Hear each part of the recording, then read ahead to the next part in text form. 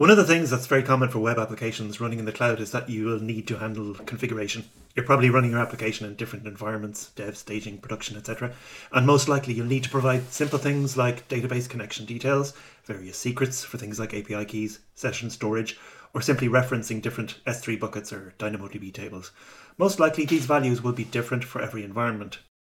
In this episode, we'll discuss which AWS services you can leverage to store configuration for your web apps. We will discuss simple strategies such as just using environment variables or services such as SSM, Secrets Manager, AppConfig, and even how you can even roll your own configuration storage.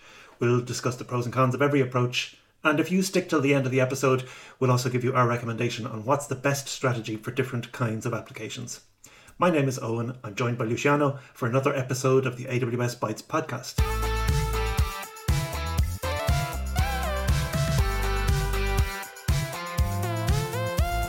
Fourth Theorem is the company that makes AWS Bytes possible.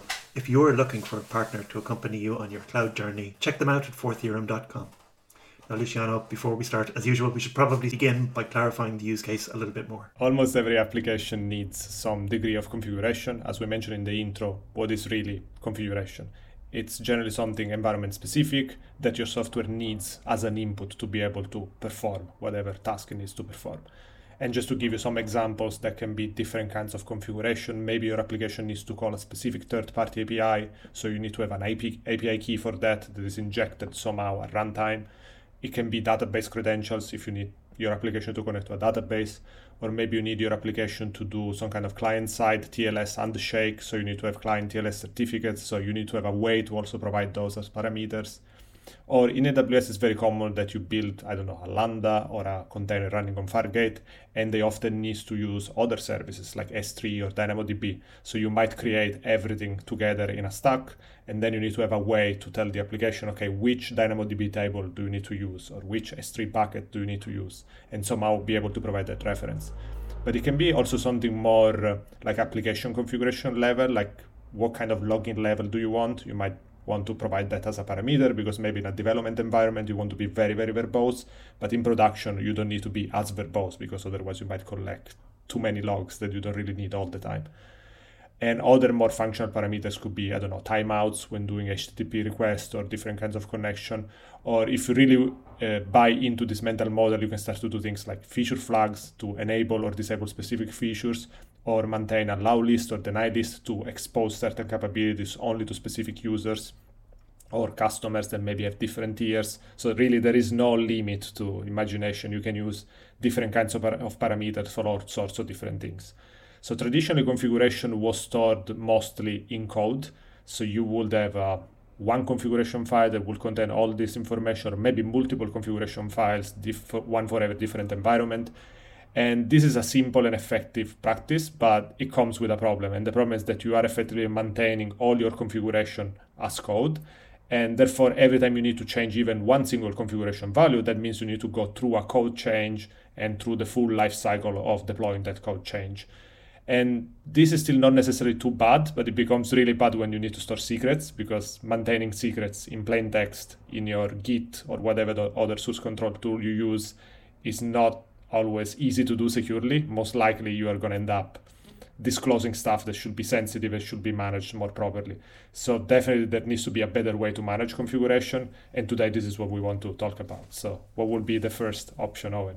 Well, there's an old document at this stage called the 12-Factor App, which is very popular, I think, still, and it's all about best practices for designing, running applications. One of the things in there is that they say you should store your configuration as environment variables. So maybe we can talk about that one first. So what are environment variables? You probably have used them, but when you start a process on any system, Windows, Linux, any Unix system, you're provided with access to a set of key value pairs that are in the environment of the running process.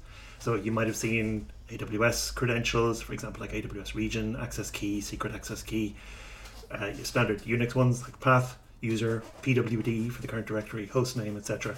And then different runtimes have their own ones as well. Like in Java, you'll have class path and Java home. In Python, you'll have Python path. In AWS, you can use environment variables with Lambda, with Fargate, EC2, any process really. AWS generally provide mechanisms for you to configure the environment variables when you deploy runtime.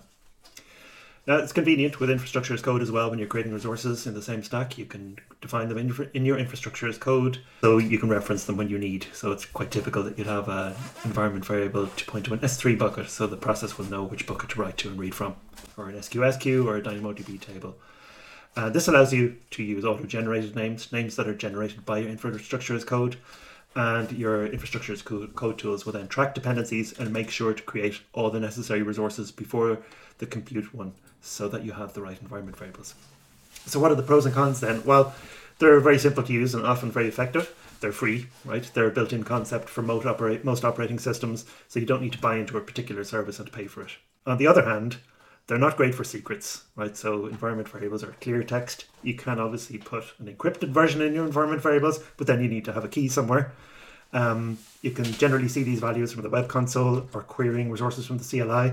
It's also risky in that environment variables may be logged to a log file, or anyone with access to the host can inspect the process and find out what the environment variables are. So in general, it's not a good practice to use environment variables for secrets. They can also only be strings, which can be a bit tricky if your configuration is complex with some sort of structure. Different runtimes will provide their own internal environment variables as well, so there might be a risk of collision if you're not careful with naming. Even though this 12-factor app, which I mentioned at the start of this bit, is recommending environment variables, I find that to be a little bit dated and also not very effective for secrets. And I think we've moved on a little bit and we've got a lot more options now. So in AWS, we've got a few different options for storing configuration, all with their pros and cons. So let's get started on those. What's the first one, Lucia? The first one that comes to mind is Systems Manager Parameter Store, or SSM parameters for short.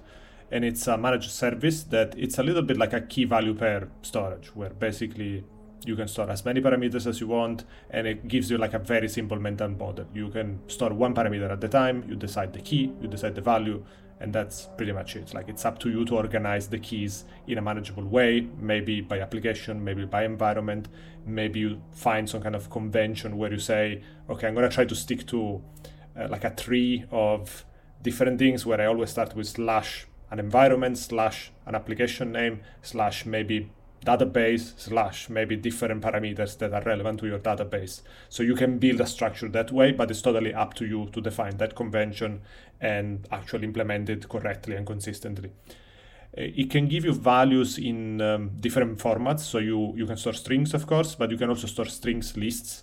So if you have an array, that could be a more ideal way of doing that. And if you do that, there are certain conventions that you can use when you do infrastructure as code with CloudFormations or with SAM, so that you can easily iterate through all the values in an array list. And you can also store secure strings, which are encrypted values, which give you some degree of like extra security and control in case you are storing sensitive information, because that value is not going to be visible in clear text unless you have access to the key that allows you to decrypt that clear text. And also AWS gives you a bunch of tools and automation that can make integration more seamless, so you don't really need to manually encrypt and decrypt that information. One of the downsides is that there is no validation built in. So again, this is something else that is up to you to make sure that every time you insert the values for the first time or change them over time, you are actually doing that respecting whatever is the correct format for that particular key value pair. On the good side, you also get an audit trail of changes. So every time you change something, you can see that the value is changing and you can keep track of values being changed, which is something that can be very important, especially again when dealing with security sensitive information. Like maybe you are changing an API key, it's important to know that that API key is changing.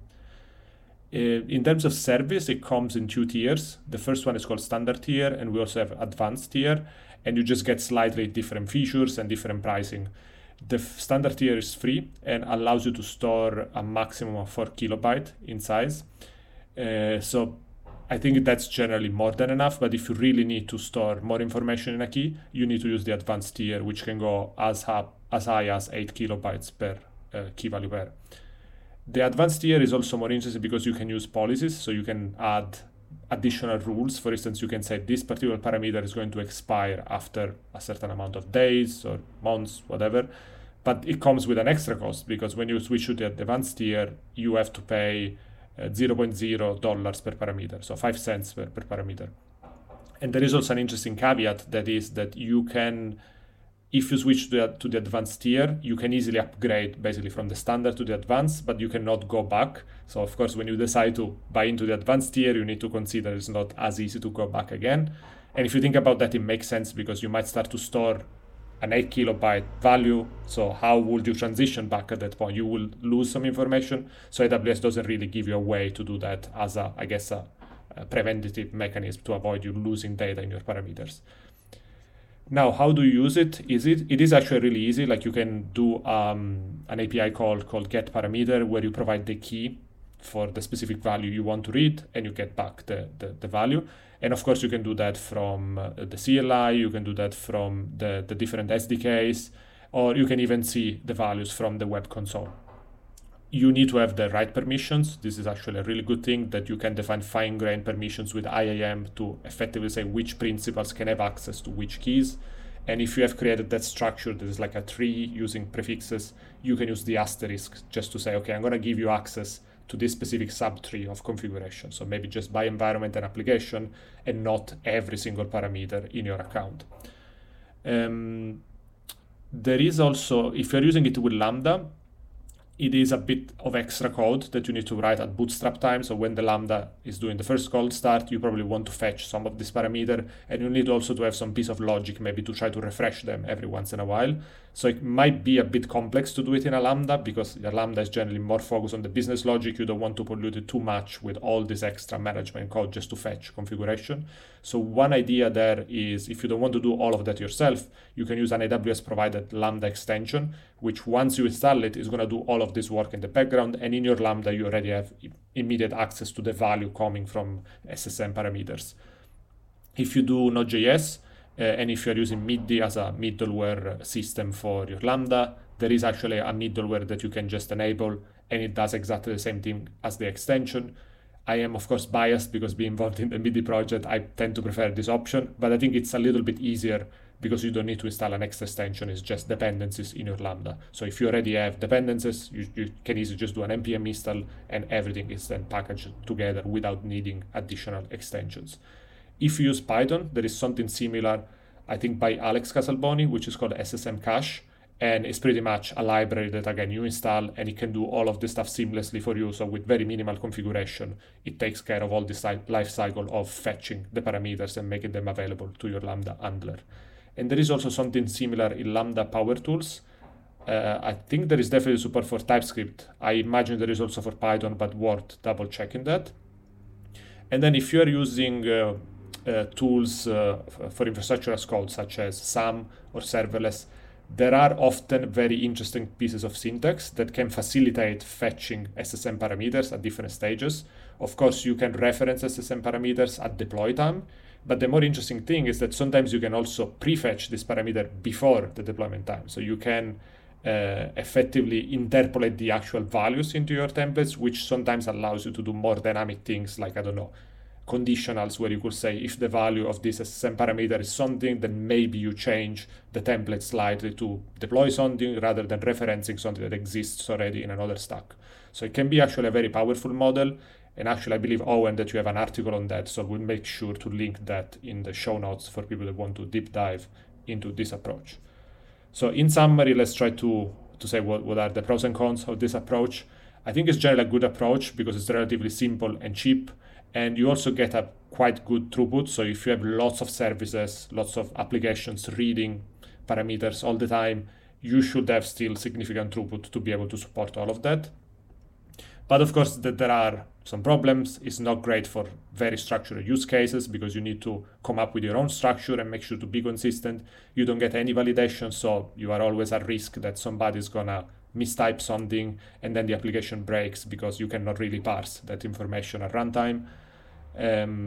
It doesn't deal too well with sensitive data. You can definitely do encryption using the secrets value approach, but it's not very structured again. So for sensitive data like API keys, you also don't get a concept of rotation built in. So it's up to you to create some kind of automation, maybe a Lambda that runs on a schedule, just to make sure that you remember to rotate a key that might expire after a while.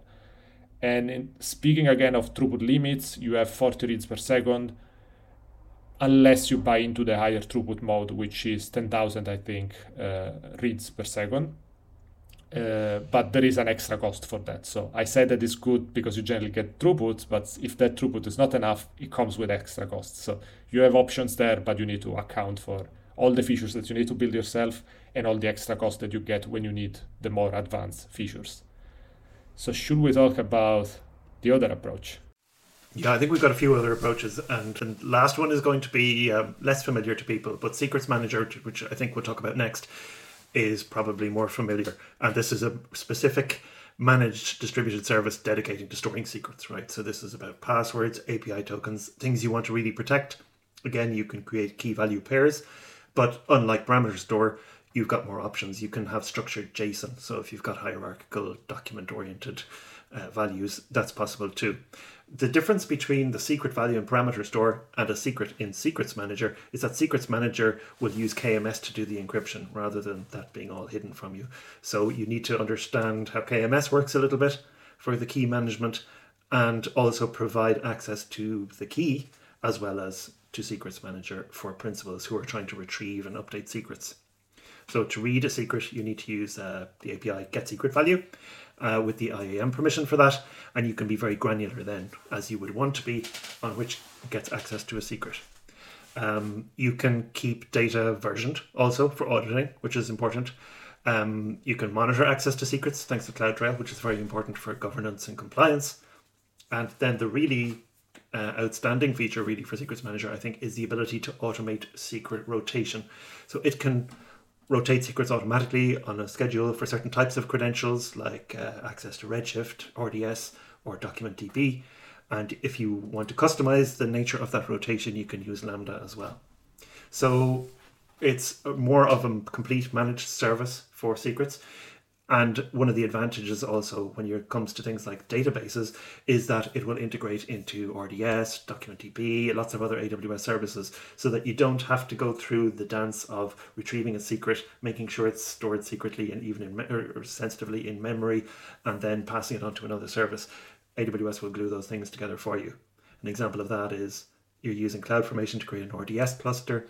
You can set the master password to be a secret that's also created in that template. You can configure the rotation for it. You never even have to see that password. It's all just wired together automatically. So that's pretty nice. On the cons, I guess, for Secrets Manager, it can be more expensive, especially compared to the parameter store free tier. I've heard a few people kind of suggesting skeptically that AWS realized the parameter store was a little bit too cheap, especially with the free tier. That's why they invented Secrets Manager. But Secrets Manager allows you, I suppose, more throughput. I think you get 30 days free per secret, and then it gets into 5 cents for 10,000 API calls. So with all these things, you really have to think about your throughput, right? Parameter store, you've got those throughput limits.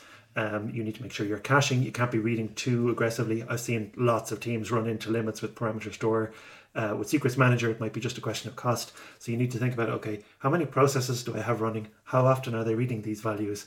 And what's that going to cost me? And will I stay within the throughput quotas?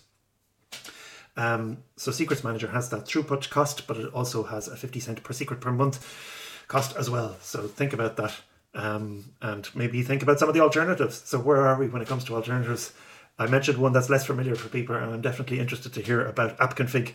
Can you walk us through that one, Luciano? Yes, AppConfig is really interesting because I think it tries to give you a more structured experience, trying to fill all the missing gaps of the other approaches we mentioned before.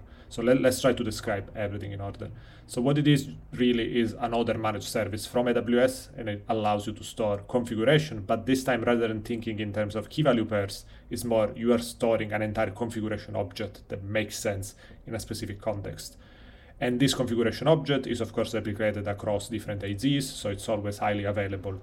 So you don't really have to worry about the storage piece. It's there, and AWS makes sure that it's always available for you when you need it to reference in your application or your infrastructure as code. And one of the new features compared to the other ones is that it uses a concept called validators. That is actually something you can configure very, very granularly. And you can define exactly what are the rules that basically say that the values you are inserting in this configuration object are actually conform with what your application is going to look for. So basically that is going to save you from somebody making a typo because maybe they forgot a quote or a semicolon or a curly brace, whatever. And that is something you will see when you try to change the value. So when you try to deploy the value itself, not when your application starts and then your application is going to crash. So basically this measure allows you to prevent accidental crashes of your application by seeing the issues when you try to change the configuration rather than when you deploy the new configuration and the application crashes, which I think is really, really cool because it can prevent also downtimes, accidental downtimes just due to human error. And in that light of trying to make deployment safer, there is an entire mechanism that allows you to roll out deployments of configuration changes in different ways. We'll talk a little bit more about that. But again, the idea is try not just to manage configuration in a more structured way, but also to make sure that every time you change that configuration, deploys are actually managed more carefully, and you try to spot as soon as possible if that configuration is going to break your application and take preventive measures or roll back as soon as possible. Again, this service keeps an audit trail of all the configuration changes, so this is not necessarily new, but of course you also have that feature. So let's try to talk more about what is the experience of using it. And I think that will describe a little bit more all the different concepts and how this tool is a little bit more feature complete than the other ones. So when you start, you need to define an application configuration. And this is already the first big change because right now we have been talking about key value pairs, so not necessarily tied to one environment or one application. AppConfig immediately makes you think about, no, this configuration is not something very generic. It's not one parameter that exists on its own. You need to think about an application, and we are defining the entire configuration for that application. So you start by defining this concept of a container that represents your application. You can integrate that basically into, once you have basically the application stored into AppConfig, of course you need to do something at the application level to make sure that you can fetch that information. And this is interesting because it's, again, a pull mode. So it's your application that needs to know exactly when to fetch that information. And it needs to do that by calling explicit the get latest configuration command. Again, something you can do from the CLI, something you can do from the SDK, or with a bunch of other helpers that we will describe later. One of these helpers is an extension for AWS Lambda. If you use Lambda, so very similar to the one we described for SSM, that can fetch the configuration automatically for you and can try to refetch it after a while to make sure it's always kept in sync with the latest configuration. If you use MIDI, again, there is a middleware for it, so very similar to the SSM parameters one, does auto-fetching, caching, and refreshing for you. And I think from a configuration perspective, there are some interesting concepts that are worth expanding on a little bit more. So when you define an application configuration, you also need to define environments. So again, the approach is very methodical and structured. You don't have to invent anything. You just need to follow the process. So an environment is something like dev, staging, production, beta, preview, whatever you want to call it, that makes sense for the different stages of your application lifecycle. And then you can define different configuration profiles. You can pick between freeform and feature flag, and they give you a very different experience on how to define your entire configuration. So feature flag is probably a little bit simpler, but is probably more specialized for the cases where you are actually really thinking about enabling or disabling specific features for specific classes of users. While freeform is a lot more, you have a big structured configuration file, I'm going to give you all the tools that you need to manage that configuration file. And it's not really a file, it's just something you are storing in AWS and you load it when you need that information. So when you use that freeform configuration profile, you have a choice of how are you going to define the object structure, and you can define plain text, JSON, and YAML as the three available options. I think JSON is, of course, the most common. And if you use JSON, you can even use JSON schemas to create your own validators, which when you do APIs, you're probably used to JSON schemas, so it can be a very convenient way of defining all the validation rules for a piece of JSON. But if you use something else, like if you want to use plain text and use your own format, because, I don't know, maybe you like TOML, let's say, which is not really supported out of the box, then you can even create a Lambda that can do the custom validation for you. So it's really an extensible model where if you really have bespoke use cases, let's say maybe you are migrating an application that, I don't know, from Java using ini files for configuration, you can still use this approach. You just need to do a little bit of extra work if you want to have validators making sure that everything is configured correctly. When it comes to deploying a change, As we mentioned before, we have different deployment strategies. And just to give you an example, you can go for like an immediate rollout where you say, every fetch that happens after I click OK needs to get the latest version of the application configuration. This is, of course, the simplest rollout model, where it's like, I'm sure everything is going to work fine. I'm not worried, just push it to everyone. But if you want to be a little bit more careful, you can use different strategies for soft rollouts.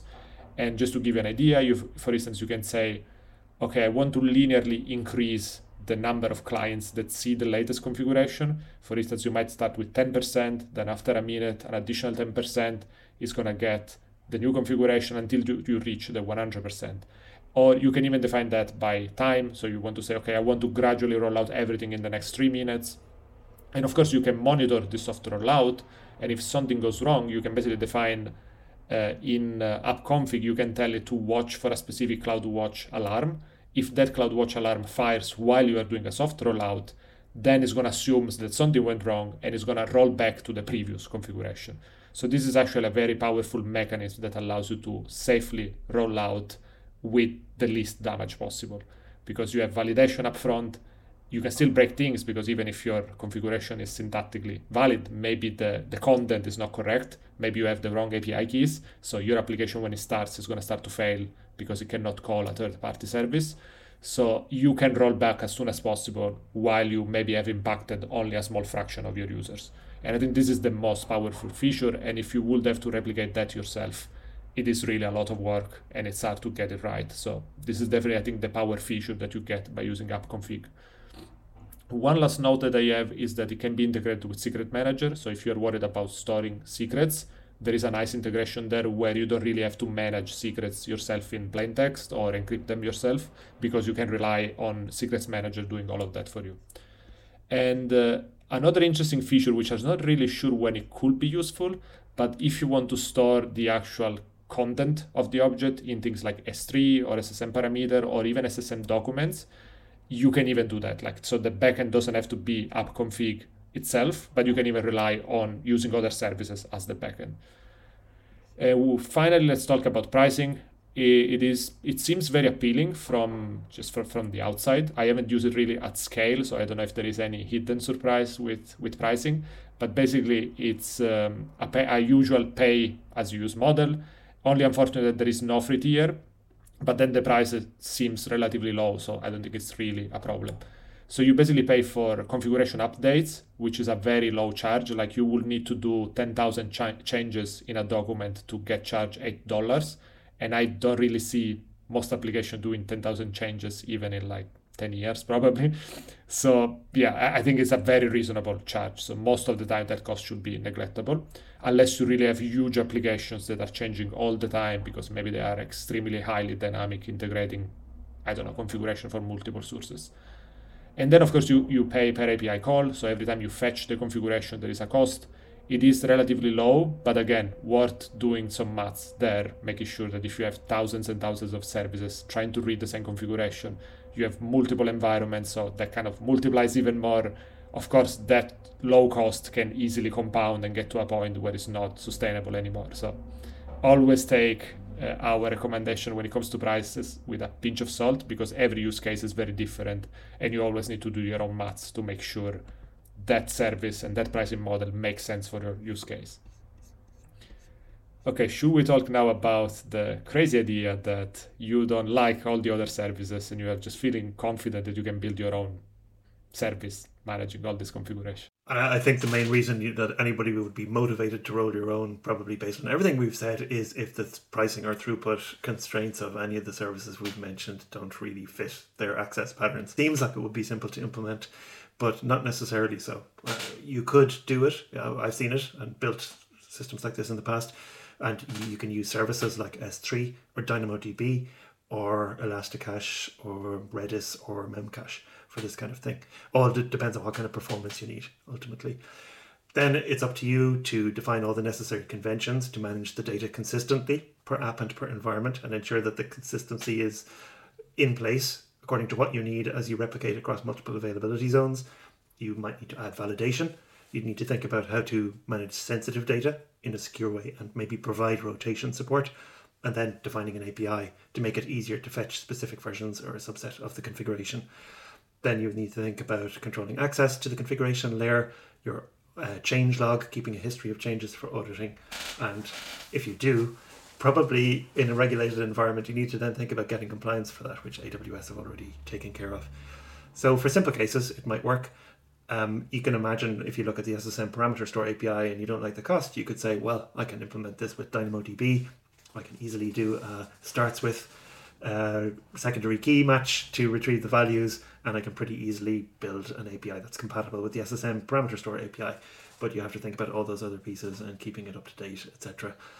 Even though you might end up getting very good performance, throughput, and cost with your custom built solution, you end up with another chunk of code that you probably don't really want to maintain once the novelty of building such a system has died down. For simple cases, if you have config files and you just want to store them in S3 or a DynamoDB table, there are solutions that help you there. Even we've mentioned MIDI a few times, and MIDI offers a collection of middlewares that make it easy to prefetch and cache configuration that's stored in places like that. You can even do that with Power Tools as well. It's one for the people that like to build everything themselves, I guess, but best avoided otherwise.